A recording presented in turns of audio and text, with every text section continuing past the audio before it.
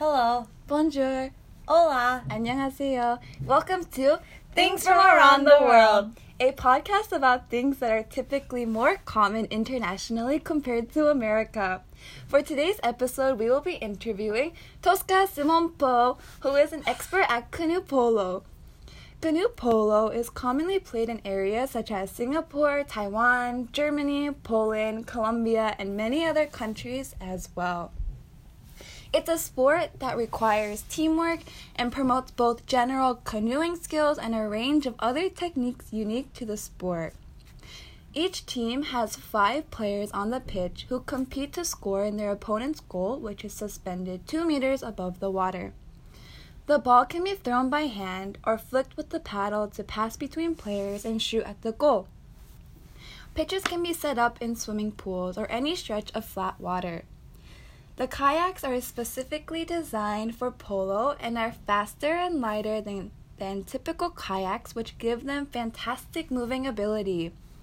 The game is often described as a combination of water polo, basketball, and kayaking. The tactics and playing of the game are not unlike basketball or water polo, but with the added complexity of the boats, which can be used to tackle an opposition player in possession of the ball. Alright, Tosca, to begin, what position did you play for canoe polo? I was a zoner. So 3 players form a row above the goalkeeper, 1 to each side, and 1 directly above the keeper. So these 3 players are the zoners, and I was the one that was directly above the keeper. Basically, I prevent the opponents from going too close to the goalpost, and this is my position on defense. But on offense, I am a shooter. What was the hardest part of playing canoe polo? We had physical training almost every day. We had 2 land trainings, and for the rest of the week, we had water training. Sometimes we also had double training a day where we would work out in the morning and then have water training at night. For land training, we trained for about 2 to 3 hours. But for water training, we trained for about 4 to 5 hours. That's interesting. Now, not a lot of people know about this sport.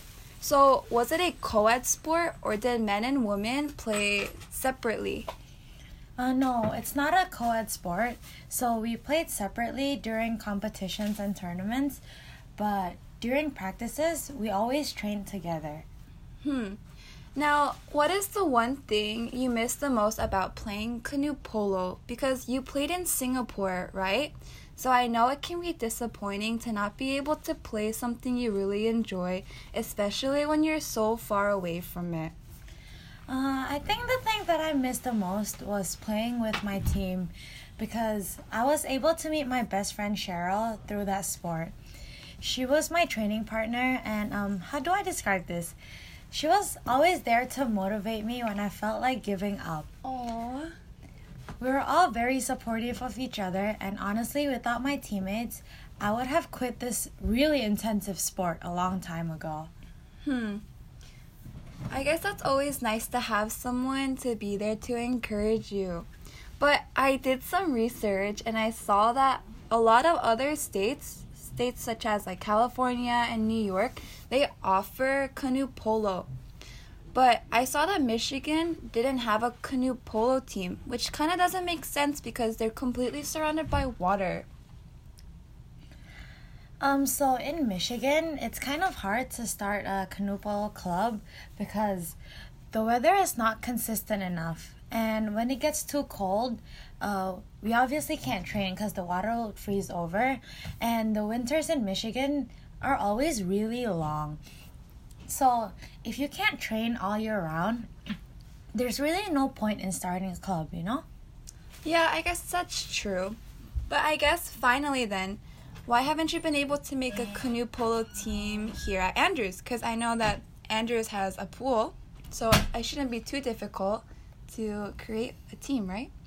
So in Andrews, the pool is too small because for canoe polo, we would need an Olympic-sized pool. Oh, that makes sense. Yeah, and it is also a really expensive sport to start because you would need to purchase like the kayaks, the paddles, the balls, and also the goalpost.